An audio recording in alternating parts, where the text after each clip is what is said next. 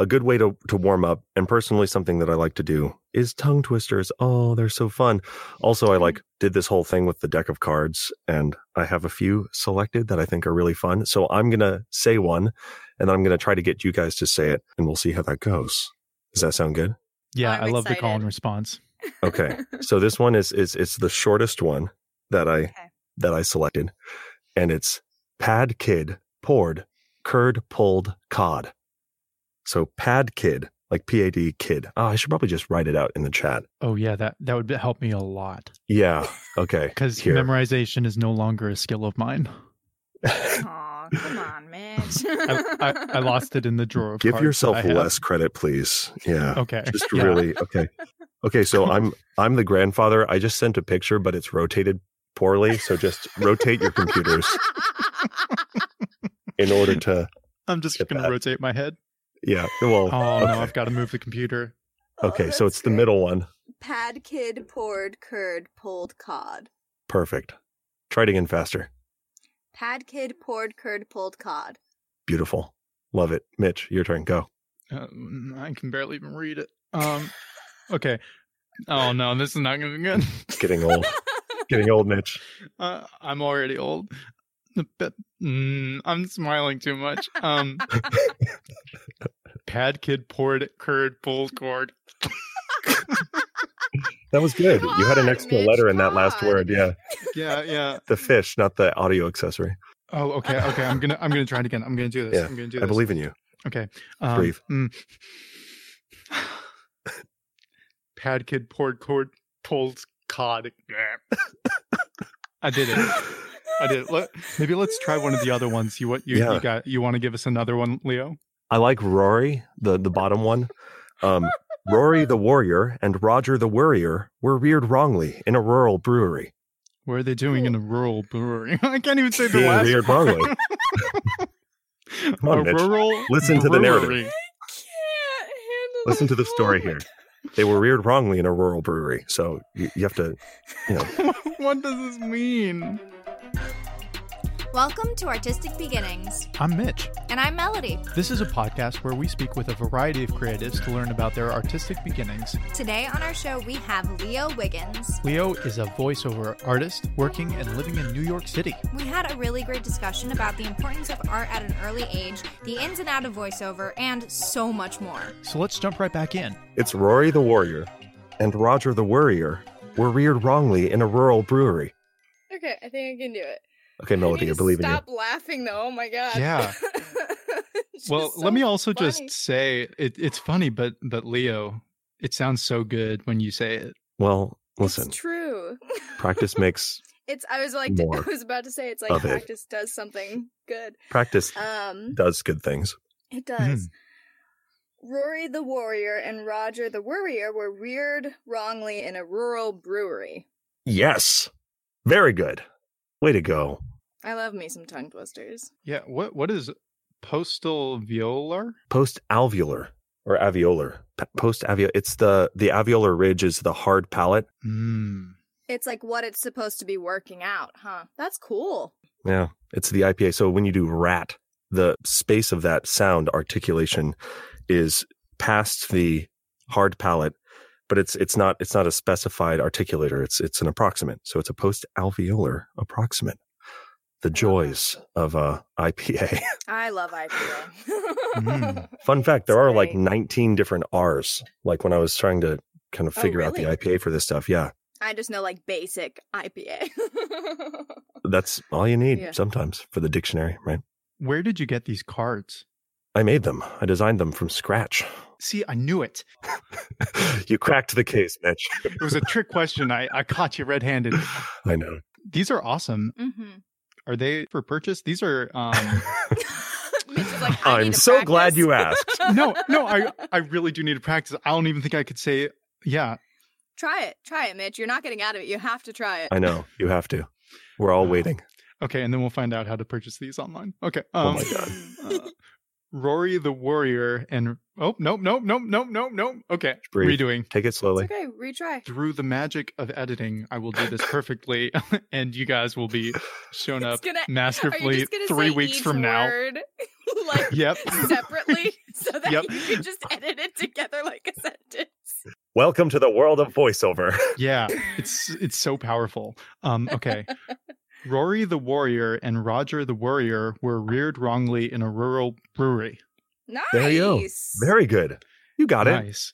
Yeah, Yeah. I've got that post-al approximate on lock. Nailed it. On lock. Yep. Never going to mess that up again.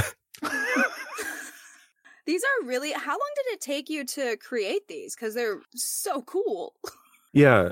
So, okay, one morning I woke up, and at the time I was doing daily news narration for a small news company in Brooklyn, and I would have this like chunk of 600 words to narrate every morning before 9 a.m. And I was like, man, I just need, while I was waiting for the script to come in, I was like, I want a way to warm up my various mouth parts so that whatever the script was about, I wouldn't stumble over it. I remember this one news story about a garbage truck driver who like slammed his garbage truck into like 9 parked cars in the Bronx. But in the news article, it was one unlucky Bronx block. And I remember fucking that up. Sorry, can I curse? Yep. Yeah. Great. I remember fucking that up just majestically for like 20 minutes. I was like, one unlucky Bronx block. No, one unlucky Bronx block. And then I'm trying to say it in this sort of like, oh yeah, on one unlucky Bronx block. Oh God. On one unlucky Bronx, it was the worst. So I was like, okay, well, what I'm going to do, I'm going to go on Amazon. I'm going to buy just a deck of tongue twister cards. Like surely that exists, that I don't have to look at screens. I can take it with me when I travel, right? That sort of thing. And all of the tongue twister compilations that existed were for kids, were not necessarily hard. Oh, of course. Yeah. Sally sells seashells by the seashore. Yeah. So they were not like, I remember Betty Botter bought some butter, that whole one. It's fun, but it's long, but it's not like hard. Like the first time I read it. No, it's true. It doesn't really do much. So I was like, well, it would be great. And I just couldn't find anything. And then I talked to my dad about it, who's a professional illustrator. And he's very like, we'll just make it then. So I chose 18 tongue twisters. I had to write a couple. I had to adjust a couple that I found and add some words and stuff. But I chose 18 that cover every single phoneme or spoken sound in American English. Specifically, spoken consonant sound. I haven't done vowels, and I'm learning as a Californian that I probably should. Some remnant accents on certain words. But in any case, the selection and the writing of the tongue twisters took probably about a month. Formalizing the design took another month or two. And then we ordered the first 100 decks and very quickly sold out. So I had to order a second run. And now I've sold something like 150. And again, the point was not necessarily to like, this isn't my business. Like, this isn't my focus in life to provide tongue twisters to voice actors and whoever wants them. But they look great. They feel great. And ultimately, it is not a lot of work for me now. I just have decks around. And, yesterday I got an email from someone who lives in Delaware who was like, hey, can I have 2 decks? And I was like, okay, here, Venmo me the money and I'll send them to you. That's awesome. Yeah. It's been weird. And there was one day when I like mailed 3 to Italy, like 2 to Australia, a few to Canada, some to like Kansas and Oregon, like all over the world. People are going through my stupid tongue twisters, which is like really, really silly to think about. But you follow your instincts and you kind of just accept the invitation of collaboration. My dad offering to do, like he did the design on the back, which just looks beautiful. And I've actually had people say, like, can I buy a poster of the back of these cards? And I was like, let me talk to my dad, I guess. I don't know. Right. So it's really cool. Yeah. It is really cool. Oh, it kind of like ties all of the things that you've done together. So it's super neat. Right. Yeah. This is really great. And I'm like, we're definitely going to grab a deck of that. So I'll hit you up after this to figure out how to do that. Cause they do look very good and I'm intrigued. And I now want to see the art on the backside. So right. The art on the backside. Yeah. That tramp stamp on that beautiful card. Dude, best tramp stamp you'll ever see. On that note, welcome to the show, Leo. Thanks. This is Artistic Beginnings. And if you don't already know, this is basically your time to shine and shed a little light on your story leading up to today. Okay, so the first thing I want to say is for anybody who's planning on having kids, like with your children when they're young, get them into art classes, music classes, dance, drums, whatever types of classes you can put your kids in, like do it. Because so much of my life, I look back on in my elementary school, we had like mandatory drumline and dance class and art and choir, which I didn't take seriously at all, and instrumental music. I played trombone, like starting in elementary school. And I look at so many things in my life and these like artistic endeavors and these artistic beginnings. And so many of them kind of tie back to the sort of assumption that I have in life that if I am interested in something, I can learn it and I can do it, which is like such a powerful feeling. Like, I don't know how to play the violin, but I am very confident that if I picked up a violin and like paid someone who knows how to play violin to teach me, given enough time, I could be an okay violin player. And that's a really like wonderful space to live in, because it just means that like all these different methods of sharing my story and expressing myself and exploring my expression as an artist are open to me pretty much all the time. So I was taking piano lessons when I was a kid. And then when I got to college, I wanted to be an artist because my dad was an artist. And I went into UC Irvine for a degree in art, and it was cool. But as you know, Mitch, I got like super early on, I got distracted by a cappella and like got wrapped into the choral world. And in that first year of college, I like went to the International Championship of Collegiate A Cappella. So if you've seen the Pitch Perfect movie, it's basically like I was Anna Kendrick, right? Like she was playing me in my life, which is really flattering Leo, of her. You are Anna Kendrick. I tell myself that's my morning affirmation. Every morning I look in the mirror. You are Anna Kendrick. Your tongue twisters. Yeah, exactly. And I never stumble on the words. So I ended up singing a ton in college and like toured the world with the Men in Black like alumni choir, not the movie franchise, but the alumni choir. Black was spelled wrong. That's how you know it's different. Yeah, no copyright infringement there. Right, exactly. Spelled. I think it was supposed to be a play on the word Baroque because it was like BLAQUE, but it's hard to say. You know, Joseph Husty, the director, is kind of older and I don't really get his sense of humor, but. Blackwa. So having gotten out of college, I started working actually at Apple at a retail store to like pay the bills and kind of figure out what I was doing. And through that, I actually ended up taking a voiceover class with this woman who voiced a major character in Digimon, which I watched as a kid. And she's also like the voice of Kyle's mom in South Park. Her name's Mona Marshall, and she's incredible. She's awesome. She voiced Izzy in Digimon. So if any listeners have seen Digimon, she's the one who goes prodigious, right? She's great. Love her. And I had this class with her and it was totally just, I didn't take it seriously at all. It was like a small group session at her house in California. And I just like, was like, whatever. Yeah, it should be fun. Cool.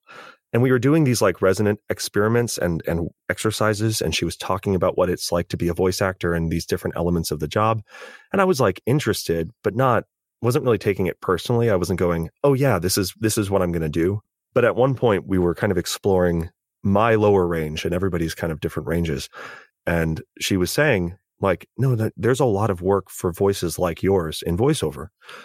And I was like, well, I mean, I think what happens for a lot of people who end up in voiceover, there are moments where people go, oh, you have a nice voice, or you're really good at talking, or you do fun voices, that sort of thing, right?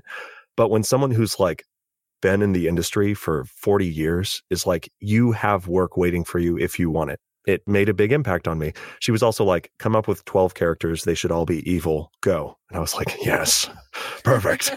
Just so immediately excited to explore that world. But then nothing really happened for a bit. I ended up in New York, and a friend of mine, Matthew Shipman, who's now in like Dr. Stone, and he's like being flown around the world for his anime work. He was in Yu-Gi-Oh! When I met him. And I was like, had so many questions. I was like, oh my God, I had this great session with a voice actress in California. I want to know more. And as we talked, he basically was like, yeah, take acting classes, work on the craft, become cognizant of the choices that actors are making. And, there is this kind of opening the curtain moment when you start voiceover where you realize that every time you hear a voice, it is mostly people, even to the degree that like you watch, I don't know, Peanuts, and Snoopy and Woodstock, the dog and the bird from Peanuts, they're people who like voice those characters. And that's kind of a mind-blowing moment where you're like, oh my God, the voice that says like, please stand clear of the doors is like a guy who like went into a booth and recorded that. And now his voice is used every day for millions of people. And that's crazy. It's super wild to think about. And then in 2017, I started taking it way more seriously. I like invested money in it and I started really getting a lot of training. And now I work pretty regularly. Yeah. And video games and animation and weird bits and bobbles. And yeah, it's fun. It's so weird, but it's so much fun. I love hearing these stories because it's basically you're building up all of the different skills and different interests, like piece by piece as you are growing until you get to this final kind of profession. And you're like, oh, this is what I've been training for my entire life. I've just been picking up the skills required to accomplish it. And I didn't piece it all together until you hit that moment. I find it fascinating because I feel like voiceover is kind of that amalgamation, right, of all of the vocal training that you were doing, the development of the interest in the arts and the process early on in life and the classes that you were talking about. Yeah. And it's super great to hear that that's kind of consistent across the board. Are there any other kind of pivotal moments in your life that you've noticed have led you down to this particular path? Yeah. Good question. When I was working at Apple retail, I found myself drawn to teaching classes. And a big part of the teaching classes that I really liked and was drawn to is, this as well, Mitch, because you do public speaking and you have to address rooms of people. No group of people is the same. No students are the same. So even though you might have a general idea of what you're going to say and how you're going to present information to people, there's no real predicting how people will react. So a lot of it feels very fresh, no matter how many times you do a thing. I mean, of course you can whatever, just clock out and not think about it and just go on autopilot. But when you're really like active on stage in front of people, talking to them and exchanging information, like giving them information, but also checking their understanding of it and giving that kind of give and take, it's very dynamic. Like I never really felt like, oh yeah, this again. It's like, oh no, this person has their own concerns and their own holdups and all these things. And I think that was really one of the first times that I became aware that like a 9-to-5 job that had the same set of responsibilities every day would just drive me up the wall insane. Yeah, that life is not for everybody. It's tough, man. I don't know how people do it, but I'm glad people do because like the stock market needs to happen, right? And like, yeah, and some people really find pure enjoyment from it. I mean, like you'll always hear about the people that are like, oh, I hate my 9-to-5, but then there's also other people that are like, oh, I really enjoy this because it gives me the ability to do what I want to do. It's like structure, right? Exactly. Yeah, and I just can't. I find myself really bored very quickly if I'm doing the same thing. And so I think in that moment of teaching and that moment of, and for singing as well, like every performance is going to be a little bit different because your vocal instrument changes every day. And, when we were singing in China, it felt very different because the humidity was so tropical at that time. And then we were in Bratislava, Slovakia, and it was like crisp and cold. It was like your instrument, your apparatus changes so dramatically in these different environments that no two performances really feel the same either, and they shouldn't. You should really kind of be present as a storyteller. I think it's my opinion. I think that being present, and Melody can attest to this from the acting perspective as well, is like, I think the phrase is like acting is reacting. And if you're not actually in the present moment, you're not actually acting or being natural. Yeah, I mean, that's like the thing with great actors is, it's different film, TV versus theater, but theater-wise, it's a different show every night because the audience is different. Like you were saying, you get a different, people aren't going to laugh at the same things that they may laugh at before. So it's, if you're not listening, if you're just kind of on autopilot, you miss things all the time. And also and I'm sure you can attest to this, Melody, isn't it more fun when you are in a place where you can be surprised by something and discover a new element of the performance in yourself versus again, like muscle memory, right? Yeah, I mean, the thing with film TV, it's it's a whole other monster in itself, but, you know, you do one scene maybe 4 or 5 times, generally in the same way, or sometimes you'll have a director who's just like, great, let's just fuck with it and see what happens. And those are always fun because you're just like, great. But when it's theater, the whole live element, if you fuck up a line in film TV, they just cut and redo it.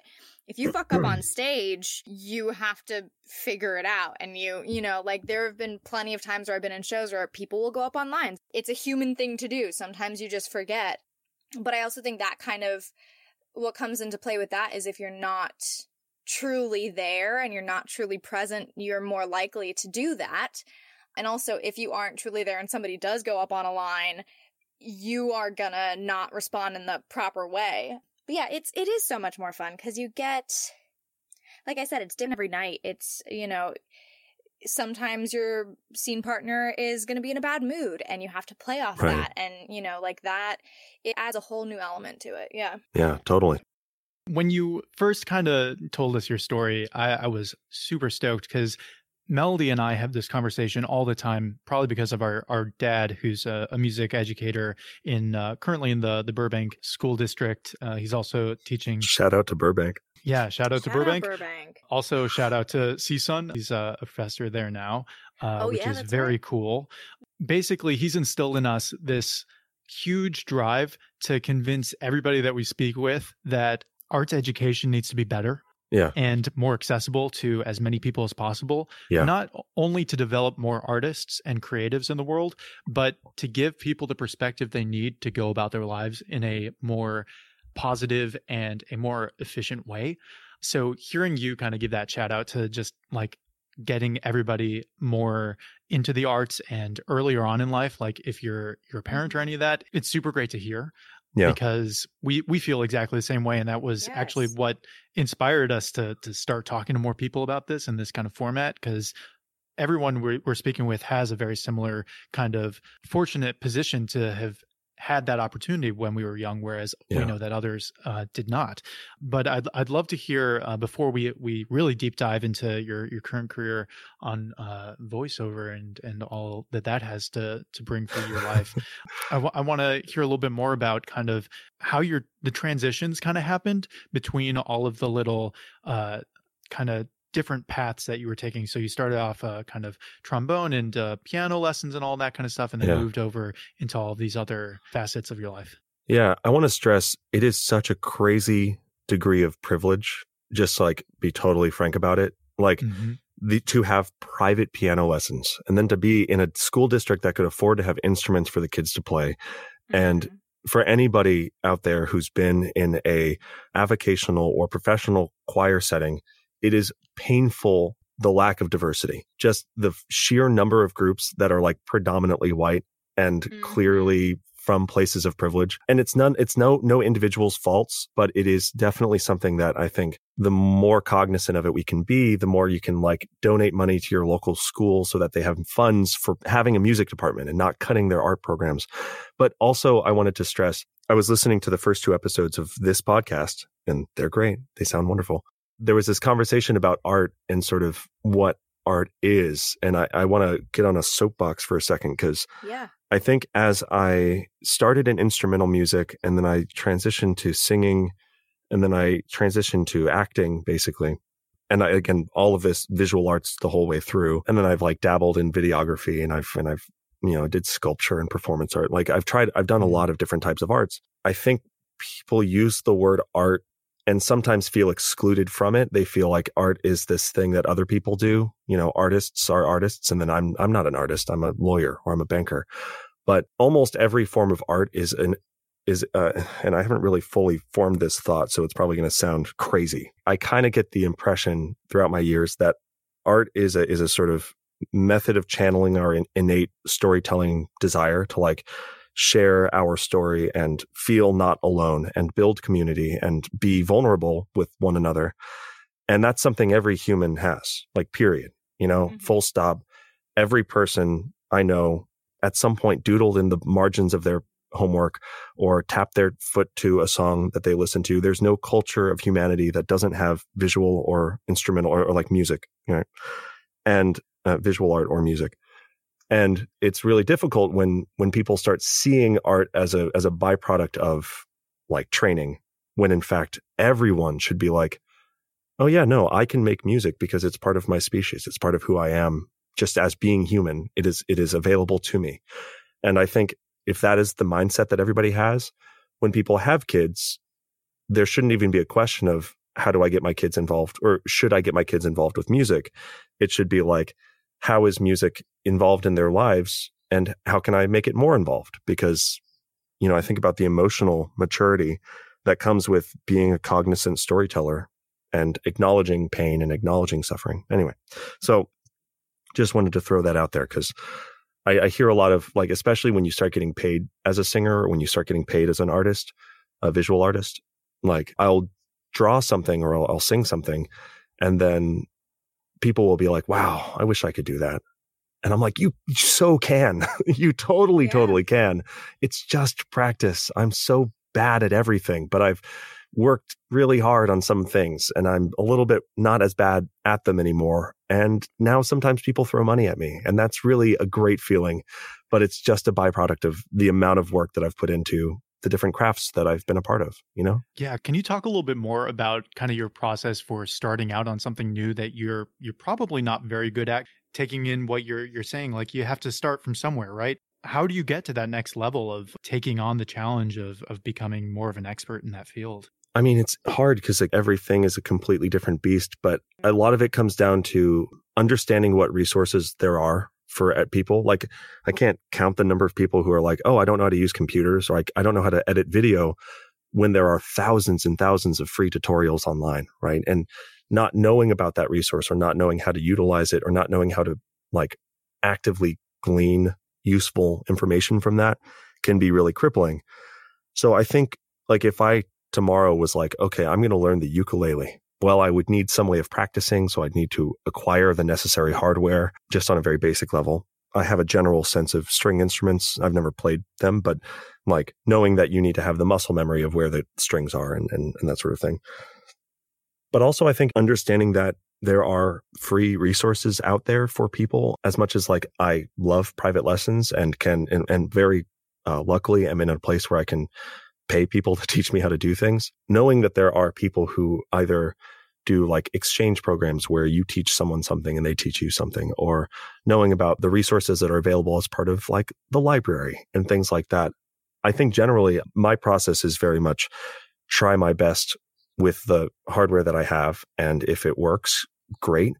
If it doesn't work, great. That's fine. Just identify kind of where I'm at. And then through like self-diagnosis or looking at other, and this is another thing. In visual arts, you can find right now, you can go on Instagram, you can find some of the most incredible artists in the world, period. And they're sharing every day the art they're making, how they're making it, how they're practicing every day, how no one stops practicing ever. And that's so deeply inspirational for me, right? And when I was teaching people how to use technology, and I still do sometimes, a lot of it's like activating internal motivation, because someone who sits down to learn a new thing, like a new art or a new form, if they're doing so at the behest of someone else, it's just not, it's going to be sort of an artificial process that's going to feel very forced. Versus if someone sits down at a piano and you're like, do you remember that cartoon? The owl cartoon where he's like, I love to sing about the moon and the June and the spring. And then the father's like, no jazz. And he's like so angry about his kid singing jazz.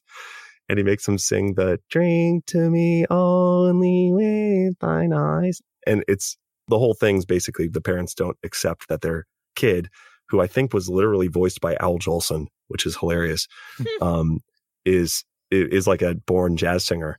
And the kid, through distancing himself from his parents and embracing the fact that he loved to sing jazz, then found success and fulfillment through that. And then his parents recognized his passion and like embraced that.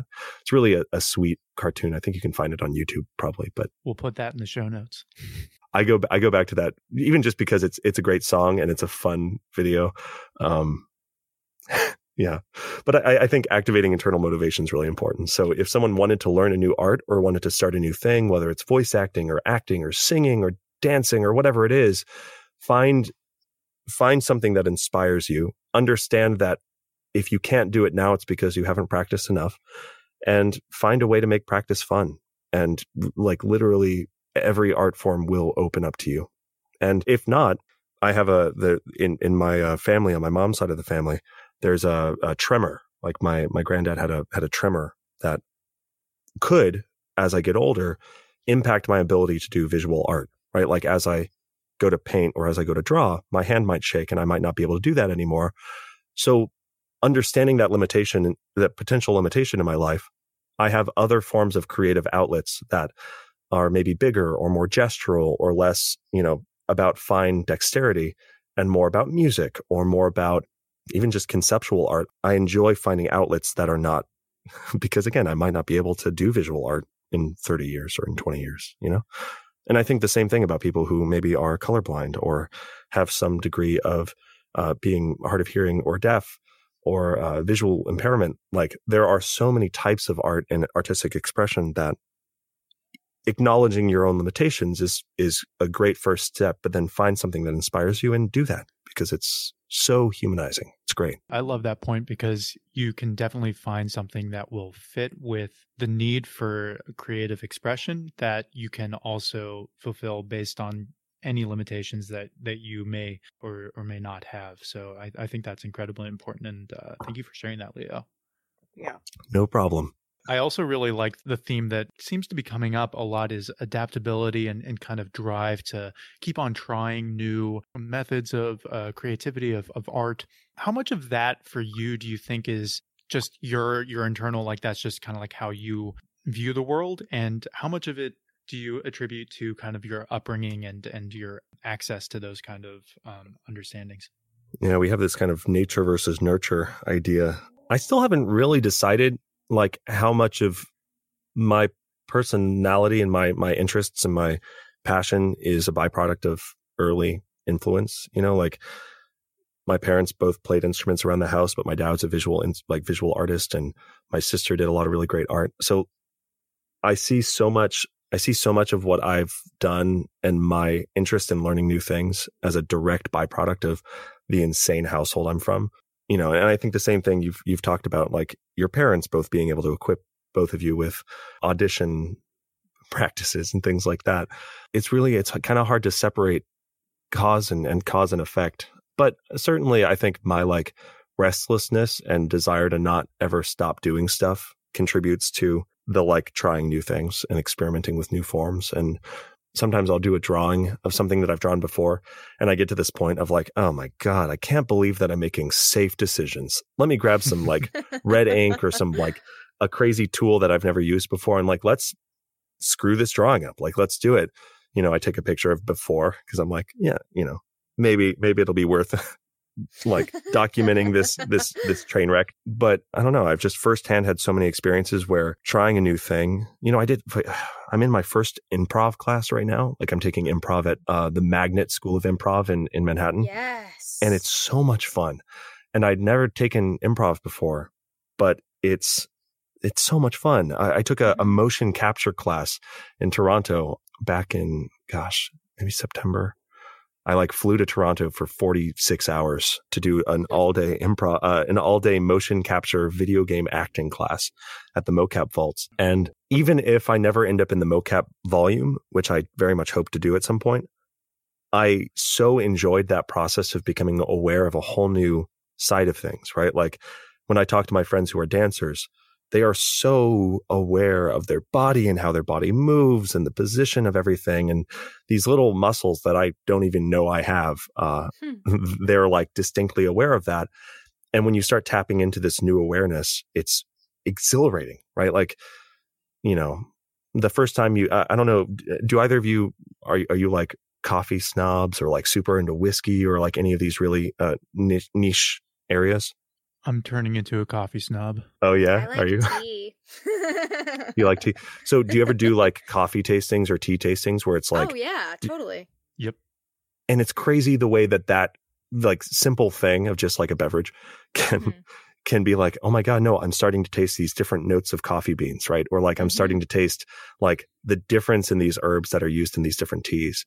Yeah, it's wild, and I feel like it is a celebration of what we're capable of as humans. to be like, my tongue can taste the difference between a bean water from that area of the world and bean water from this area of the world. Or like, depending on which leaves we mashed up before we like stuck it in this hot water, like I have wholly different experiences, and all of that's a byproduct of what we're capable of as people. Right. Yeah. 100%.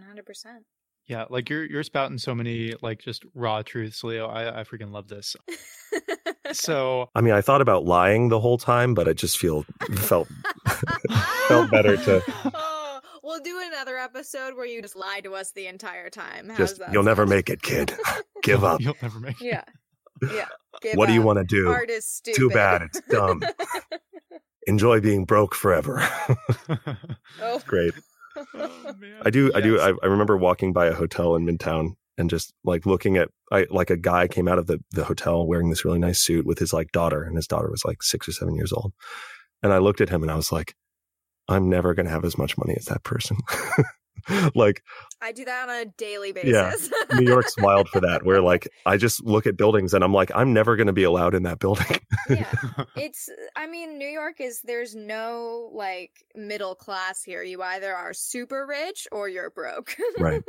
It's there's wild. No in between. Yeah, no, it's crazy.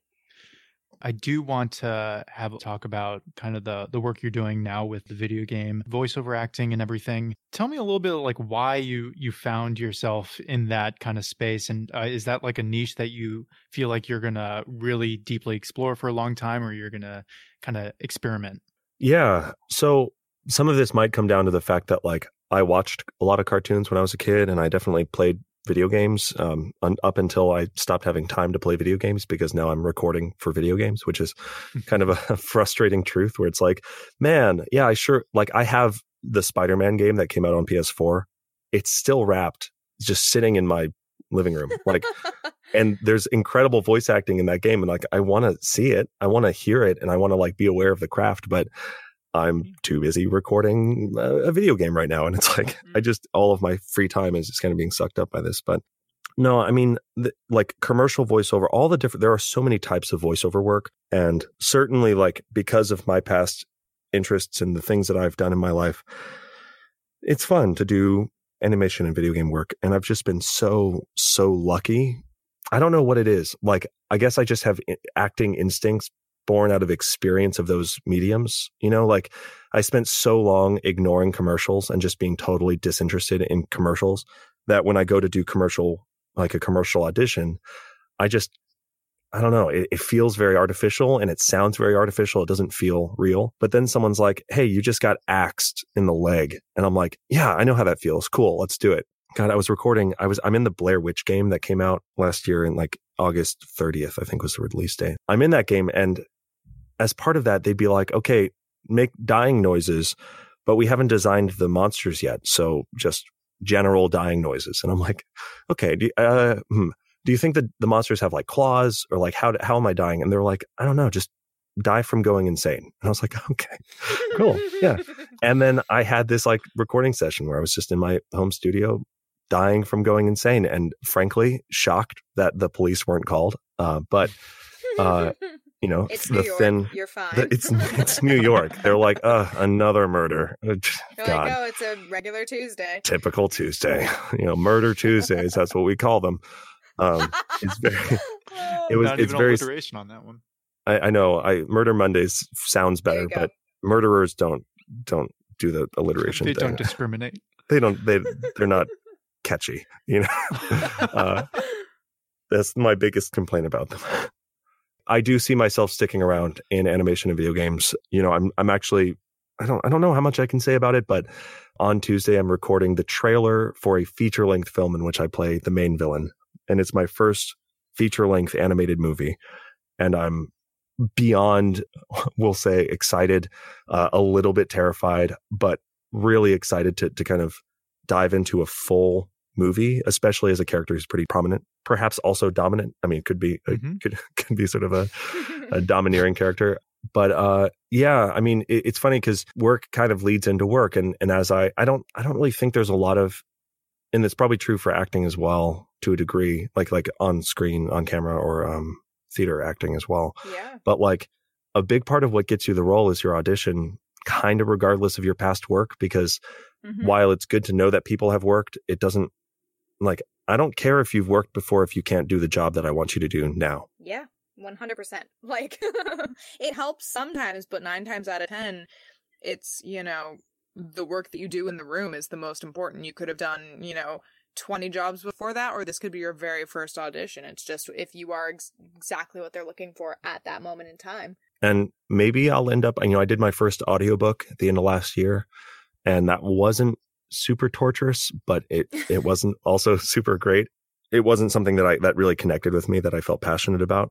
And doing the mocap class really was special. And the thing that I love about voiceover is also a thing that becomes difficult, which is that, you know, I was recording scenes of like fighting violently with someone and like screaming at them and being thrown around and being beat up, sitting in my closet. Like the mental disconnect of making that sound and feel real for me as a voice actor, and for you as the listener to hear me and go, oh my God, he was just thrown against a tree. Like, to create that reality despite physical inactivity is really hard, and it's fun. It's fun to kind of understand how to create tension in different parts of your body and allow that to affect the voice, and sort of that can be really fun in this sort of masochistic way. But I also then see like the behind the scenes footage of people, even though they're in these like insane outfits in these crazy blue rooms holding like PVC pipe for swords. I'm like, oh my God, the chance to swing a sword, even if it's a PVC pipe, and to make the sound associated with that as you do the action just sounds so invigorating to me. So I don't know. I mean, we'll see. The way that my career has been so far has been me auditioning for things as auditions become available to me. I book a lot more in animation and video games than I do in any other field of voiceover. So clearly it kind of seems like that's where my strength is. But ultimately, what happens in this industry is you meet someone and they say, hey, I've got an opportunity for you. And then you end up doing that kind of work. Like, I've done a bunch of internal corporate training modules, you know, like, hey, congratulations, you've just completed this part of this training module. Up next, we're going to do that, you know, that sort of thing. And this one company, I've worked with them a bunch of times, and I'm like recording a mini documentary series right now where I do a ton of different episodes. So it's, who knows, man. Like, I had a class with Randy Thomas a little while ago, and she's the voice of the Oscars and the voice of the Academy Awards. And she's the voice of, that's the same thing, Golden Globes. And she's the voice of like the Grammys, I think, also for the last 10 years. And she's incredible. That's, I mean, she's so amazing. Cool. And talking about like live announce, I would never want to do it, because she's like, one button talks to my like producer and the other one makes my voice go live for 200 million viewers. Like it's an insane. Stressful. Yeah. I'm like, I would just not push that button. I would just quit. I would retire rather than push the button that makes, 200 million people hear me. They're like, okay, talk. And I'm like, oh, okay, I'm taking my headphones off and I'm going home. But it was really interesting to hear about her experience. And a lot of people that end up in these fields don't always intend to end up where they meant to be.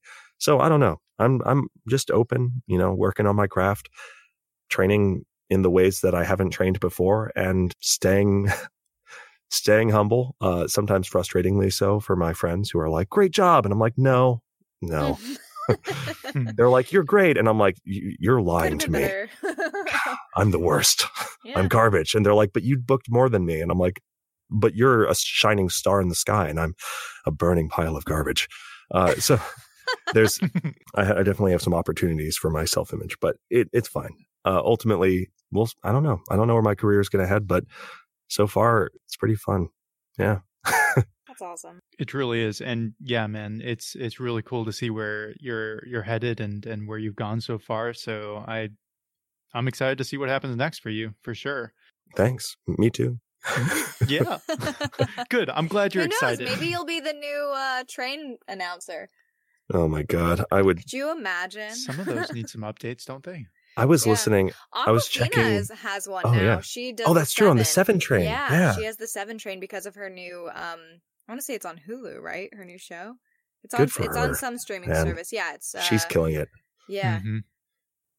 Yeah, 100%. I was counting it up. Blair Witch. So the Blair Witch game has on YouTube, the last time I checked was a couple months ago, it had like a combined like 15 million views. And that's just baffling. Like that's like wild. That's 2 New York cities have heard my stupid voice. So that's just like, well, it puts in perspective the scale of voiceover that people don't fully comprehend. Like, that's an insane number. And is it correct that you recorded that also from the microphone you're speaking from right now? 100%. Yeah. I was sitting in the chair I'm sitting in, on the cushion I was sitting on. And yeah. In the same shirt. A slightly different shirt. I think I sweat so much during those sessions. That's maybe too much information, but it's like, well, when you're dying, it's stressful. It's stressful. And when you're like, I was doing a live directed session with the guys. The team is from Poland, and they were on Skype. And so they were watching me, and I was like, okay, we're going to do a take. And then it was like, my character was like running through the woods. And so, and you can like cut this part out, but I was basically like, oh shit, fuck, and like super intense. And like to get that sound, sometimes you have to like move. And then I did the take, and then I like stopped and was like, okay, how was that, guys? How'd that look? And they were like, that was the weirdest fucking thing to watch. And it's, as is the case, you kind of like forget that there's an audience at times, because it's just, it becomes real. But I was so sweaty after. I actually, oh my God, I had to do, in games, you have to do exertions and sounds of effort. And if there's any action that's taken that has a sound, you have to record that sound. But it's also things like, oftentimes games will opt not to have like a stamina meter, and instead you have auditory cues of your character breathes heavier as you get more tired. So I had to record 10 levels of intensity of breath, of like resting is 1 and like hyperventilating is 10. And I had to record like a minute of each so that they could like string them together. And levels 8, 9, and 10 of those breathing recording sessions, I actually had to stop a couple of times because the room was vibrating. Like the entire room was shivering in my vision. And I was like, I wonder how close I am to just blacking out. And it was crazy, but also very silly. I think about the voice actor who voices Goku in Dragon Ball Z had a session where he was transforming into Super Saiyan 3, and he blacked out in the middle of screaming and apparently woke up on the like floor of the padded voice booth to someone in his ear going, hey, you okay? You all right in there? And he was pushing your body to the extremes. So no, I think I'm wearing more clothes now than I did during those sessions. That's a weird sentence. That is. I apologize. Well, now my mind is going to, are you sure you were really doing the voiceover for that? And it wasn't just randos in where was it again? Poland? And it's something sketchy they're looking for? Yeah, they just have recordings of this like Brooklyn boy in a tank top just breathing heavily. Yeah, the request was kind of strange. They asked me not to wear pants. I don't know. Those directors, they just have different, they have different visions. They have different visions, different things in vision. No, for the record, that team is incredible. They're amazing. Bloober team, shout out. You're amazing. Anyway. Okay, well now we've got to keep it in. Okay, great. Yeah. No, it's all staying in. I don't know why you both think that this is getting cut at all. I don't care if this is a 2-hour episode. Yeah, Leo, we definitely just let the episodes go as long as they need to go. And Lord. I apologize to your audience. No, they're going to love it, and we're going to make them. My mom will love it. I know. So, hello, Mrs. Hollis. Yeah, there we go. See, that's all we needed. So if you do have time, Leo, I really hope you do. Yeah. We have closing questions. Sure. So to close up the episode, we're going to just ask you a few of these questions, and we'll learn a bit more about you. Yes. Great. All right. God. Here we go. Okay. What is the hardest thing about pursuing the arts? So many arts require sharing your story and putting yourself out there, and rejection when you have told something or done something very honest to who you are is almost impossible not to take personally. So I think the hardest thing about being in the arts is putting yourself out there and being brave and then being told no like 1,000 times and not letting that ruin your self-image because your value is not linked to other people's approval. Who have you learned the most from? I will take this moment to brag and say Patrick Seitz, who's the voice of Scorpion from Mortal Kombat, was Garrosh Hellscream in World of Warcraft. Not only in answering literal questions of mine where I'm like sending him emails and saying, hey, can I have these questions? And he's like super nice and has responded and he's amazing. He also models the behavior of being a kind and approachable and humble voice actor, even having like voiced some of the biggest roles in video games and animation. So I think beyond even just like technical things, because I have so many teachers I could mention and like, you know, artists who have inspired me with their philosophy to art and how to create and how to stay motivated, like really reaching out to someone who is a hero of mine and them being so receptive. I'm like, okay, cool. Let me never be less than that in the future. Right. What resource have you learned the most from? Well, as a voice actor, the media that you watch and listen to, because there's no substitute. Like if you want to be a film actor, like watch movies, right? Like you can't, you kind of have to be aware of the art form as a whole. So frankly, the resource that has most aided me in my career is probably the video games and animation that I've watched. But I would say like on a practical level for anybody who's interested in voiceover, there are free websites that have like, you know, fan for fun projects, but things that, again, give you an opportunity to try and fail with very little investment. So somewhere between those two things.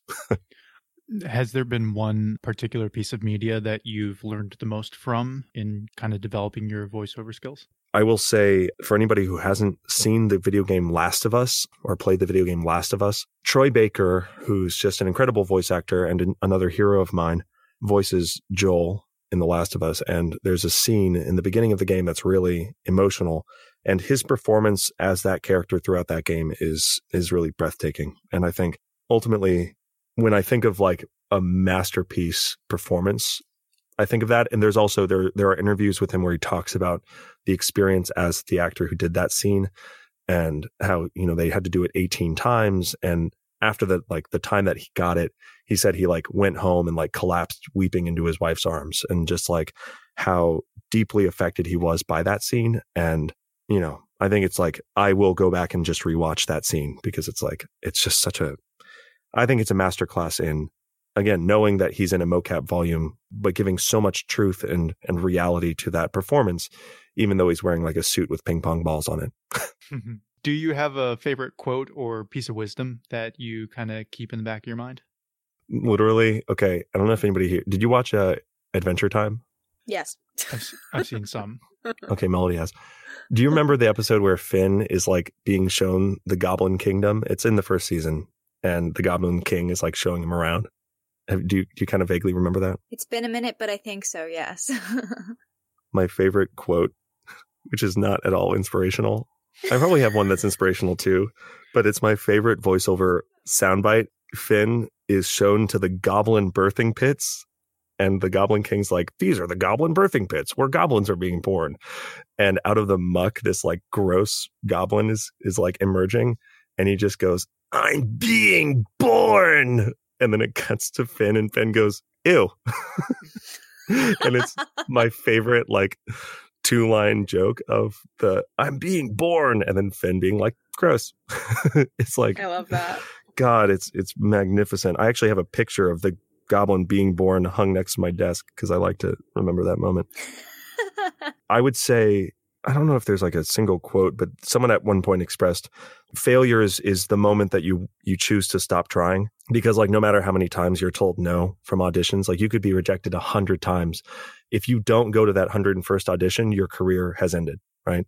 But if you still go, if you maybe adapt your strategy, if you keep going and you are resilient, your journey never ends, right? And that sentiment, that idea, really, I think about a lot. Both of those are already beautiful, so thank you. I'm being born. What is your favorite piece of art right now? Could be music, movie, TV show, video game. So the musician Jacob Collier, my close friends who I talk to often are tired of me talking about him, but Jacob Collier is really incredible, great musician. He just won 2 more Grammys, and one of the Grammys he won was for his arrangement of Moon River. And I've got to say, I mean, there are so many, I discover music all the time that just like moves me to my soul, you know, Last of Us and some of these big video games, and even like books and just artists. I follow so many artists on Instagram who just like their paintings are beyond beautiful. And God, if I look around my apartment, I'll just see art that I'm like, fuck, I should have said that, because that's the most. But what comes to mind is Moon River by Jacob Collier as a song. And because he over like 20 measures, he modulates from like B half flat to like C half flat, and the entire basic arrangement, the vocal arrangement slowly modulates upwards in cents. And it's not even in terms of Western scale degrees. But the thing that blows me away about that is that it is a gestural experience. It's not like, it could be this sort of weird scientific experience, like, oh, I made it change keys. But it's so much more like, it feels like it's breathing and opening up and brightening impossibly in a way that is really surreal. And I remember the first time I listened to it, I played it back like 6 or 7 times, just marveling in the feeling of really being swept away on kind of a musical journey. So that's my answer. It'll change in a matter of seconds. Sticking to Love it. Yeah, I particularly like that one because Jacob Collier's honestly just a freaking beast. Like, I went to go see him perform live last year. Oh yeah, and he's just a wild, wacky dude. But the stuff he produces is just so well thought through. I mean, to put it to scale, Herbie Hancock was in the audience watching this guy, and he's just like, and he stood up immediately as soon as like the show ended, and you're like, he's seen this multiple times. He's like a mentor to Jacob Collier and all like this stuff. Friends. They're friends. It's nuts, but it's because Jacob is just on like some other level. It's insane. Yeah, it's very cool. Yeah. It's wild. He's great live. For anybody who hasn't seen him and knows who he is, if you don't know who he is, check him out. You might hate it. And if you don't know if you do know who he is, see him live. And if you like him, if you know who he is and you don't like him, don't see him live. So there you go. I've created like a nice like table of yes or no's. It's like choose your own adventure. If you like Jacob Collier, turn to page 14. Oh, great. I love it. Great. So this one can go down the rabbit hole a little bit. Take it at however you'd like. What keeps you up at night? I'll say right now, some of the greatest artists in the world, like Bram Stoker, I think he wrote Dracula, right? Mm-hmm. Published it when he was 51. And so I broadly, as an artist, I'm not really in any rush to like make incredible moves or like do incredible things, because I know that I have time, and I think we all have so much more time than we imagine. But I'm also like, I'm turning 30 in like a couple of months, and I'm becoming much more aware of mortality in a general sense, not even so much about myself, but like as parents get older and as, you know, grandparents pass away and as generations move forward, I think about these doors of relationships that we can have with people that kind of slowly close over time. And it's just the nature of things. But I think as I'm getting older, I'm becoming more aware of that and needing to prioritize things a little bit differently. That being said, I sleep fine. So it's, you know, as much as I'm like more and more kind of aware of these things, and like, you know, I have this new exciting thing where like my right pointer finger will like tremor for like 40% of the day if I try to, you know, focus on it. So that's exciting. Like that's a fun new feature of my right hand. You know, it's fine. Everything's fine. Sleep great. And there's like a body scan method that's really helpful for falling asleep. If anybody has trouble sleeping, where you just like one by one, you lay and you relax and you just like focus on different parts of your body. and making sure, like, how relaxed are my ankles? Can they be more relaxed? It's the thing, Mitch. It is the thing. What's the thing? So our dad, when we couldn't sleep at night, our dad would do this thing that we just called the thing, where, like, it's so stupid. But So, it was to literally set just the like scene a little bit. meditation. Yeah. Yeah. To set the scene, we were living in Illinois, and basically all of our rooms were on the second floor, and we had this kind of like open space with all the doors entering into this hallway kind of area. And he would sit down there, and both me and Melody would be in our own rooms with the doors open, laying in our beds. And he would just very calmly speak out loud and say, think of the top of your head.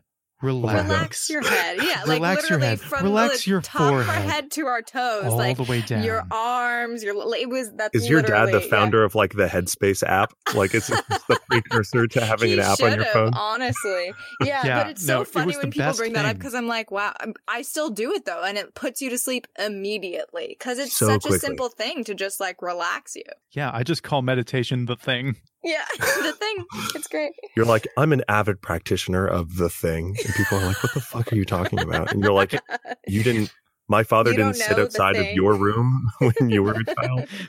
Yeah, you mean he didn't record that tape for everybody? Yeah. No. Okay. He should. You should get him to. I And think we serious did. note, you I- did? Good. It was on like a cassette tape when we were kids, and I Yeah, just don't know where it's at. sometimes he wouldn't be home and we would play it, or like if one of us was doing a show out of town or something, we would have it with us. Yeah, I don't know. Mom has to find that. Is he still with us? Yeah. Okay. Get He's him to just record it. busy. Oh, yeah. We'll get a better recording of it. Oh my Perfect. God. Amazing.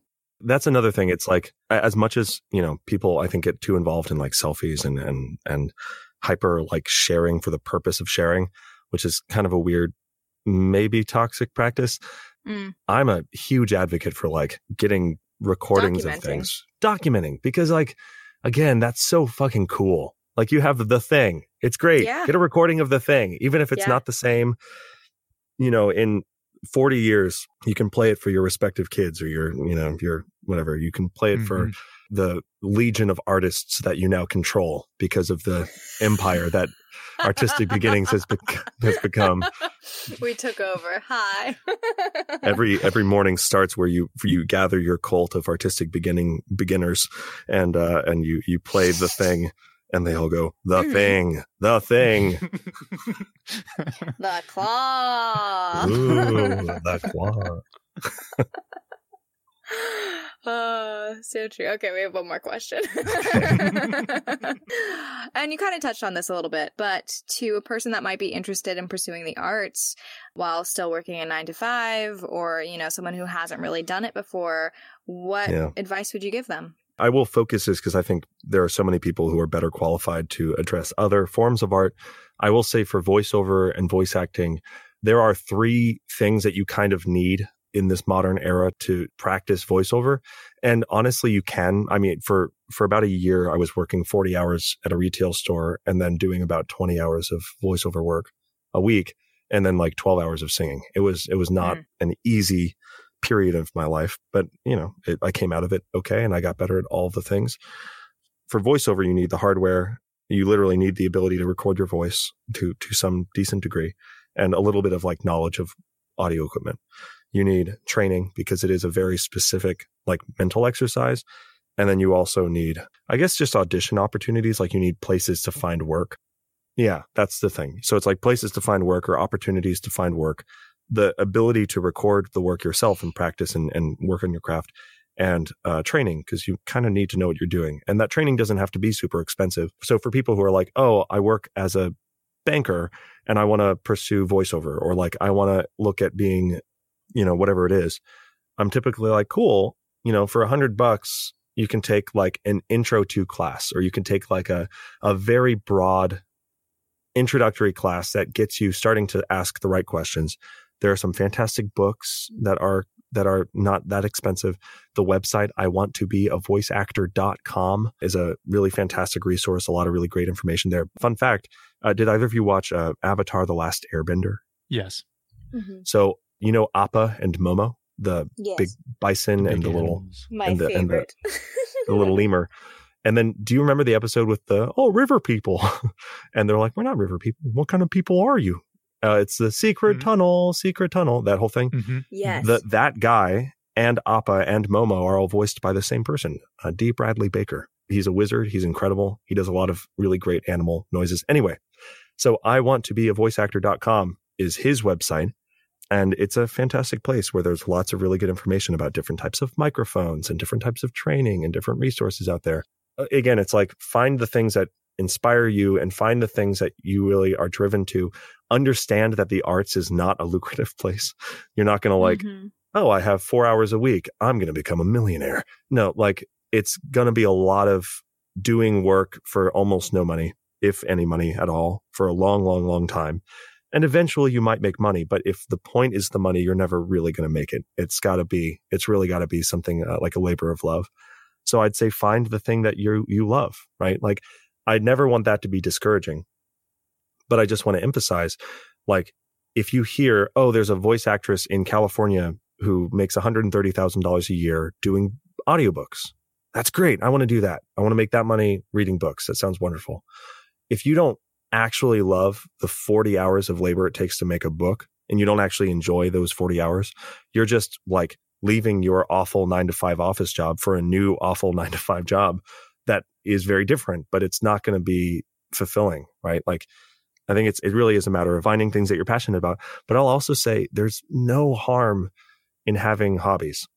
Like you can be a voice actor for fun and you can be an artist for fun and you can be a musician for fun, like so much. And I encourage you to do funny voices, like play around with doing character impressions and think about how you show anger in the tone of your voice and think about how you show compassion and sensitivity in the tone of your voice, and just have fun being aware of the tool set that you have always had and will always have, probably to some degree. Because, in some ways, and maybe you both have felt this as well, like when you start getting paid for a passion, it can be difficult because it's like, I don't really feel like it today, but it's my job. Mm-hmm. It's my job to do the thing that I love to do. But when you don't love to do it, it becomes a sort of torturous experience. So my advice for people is find what you're passionate about and do it, and don't worry about the money. Just have fun.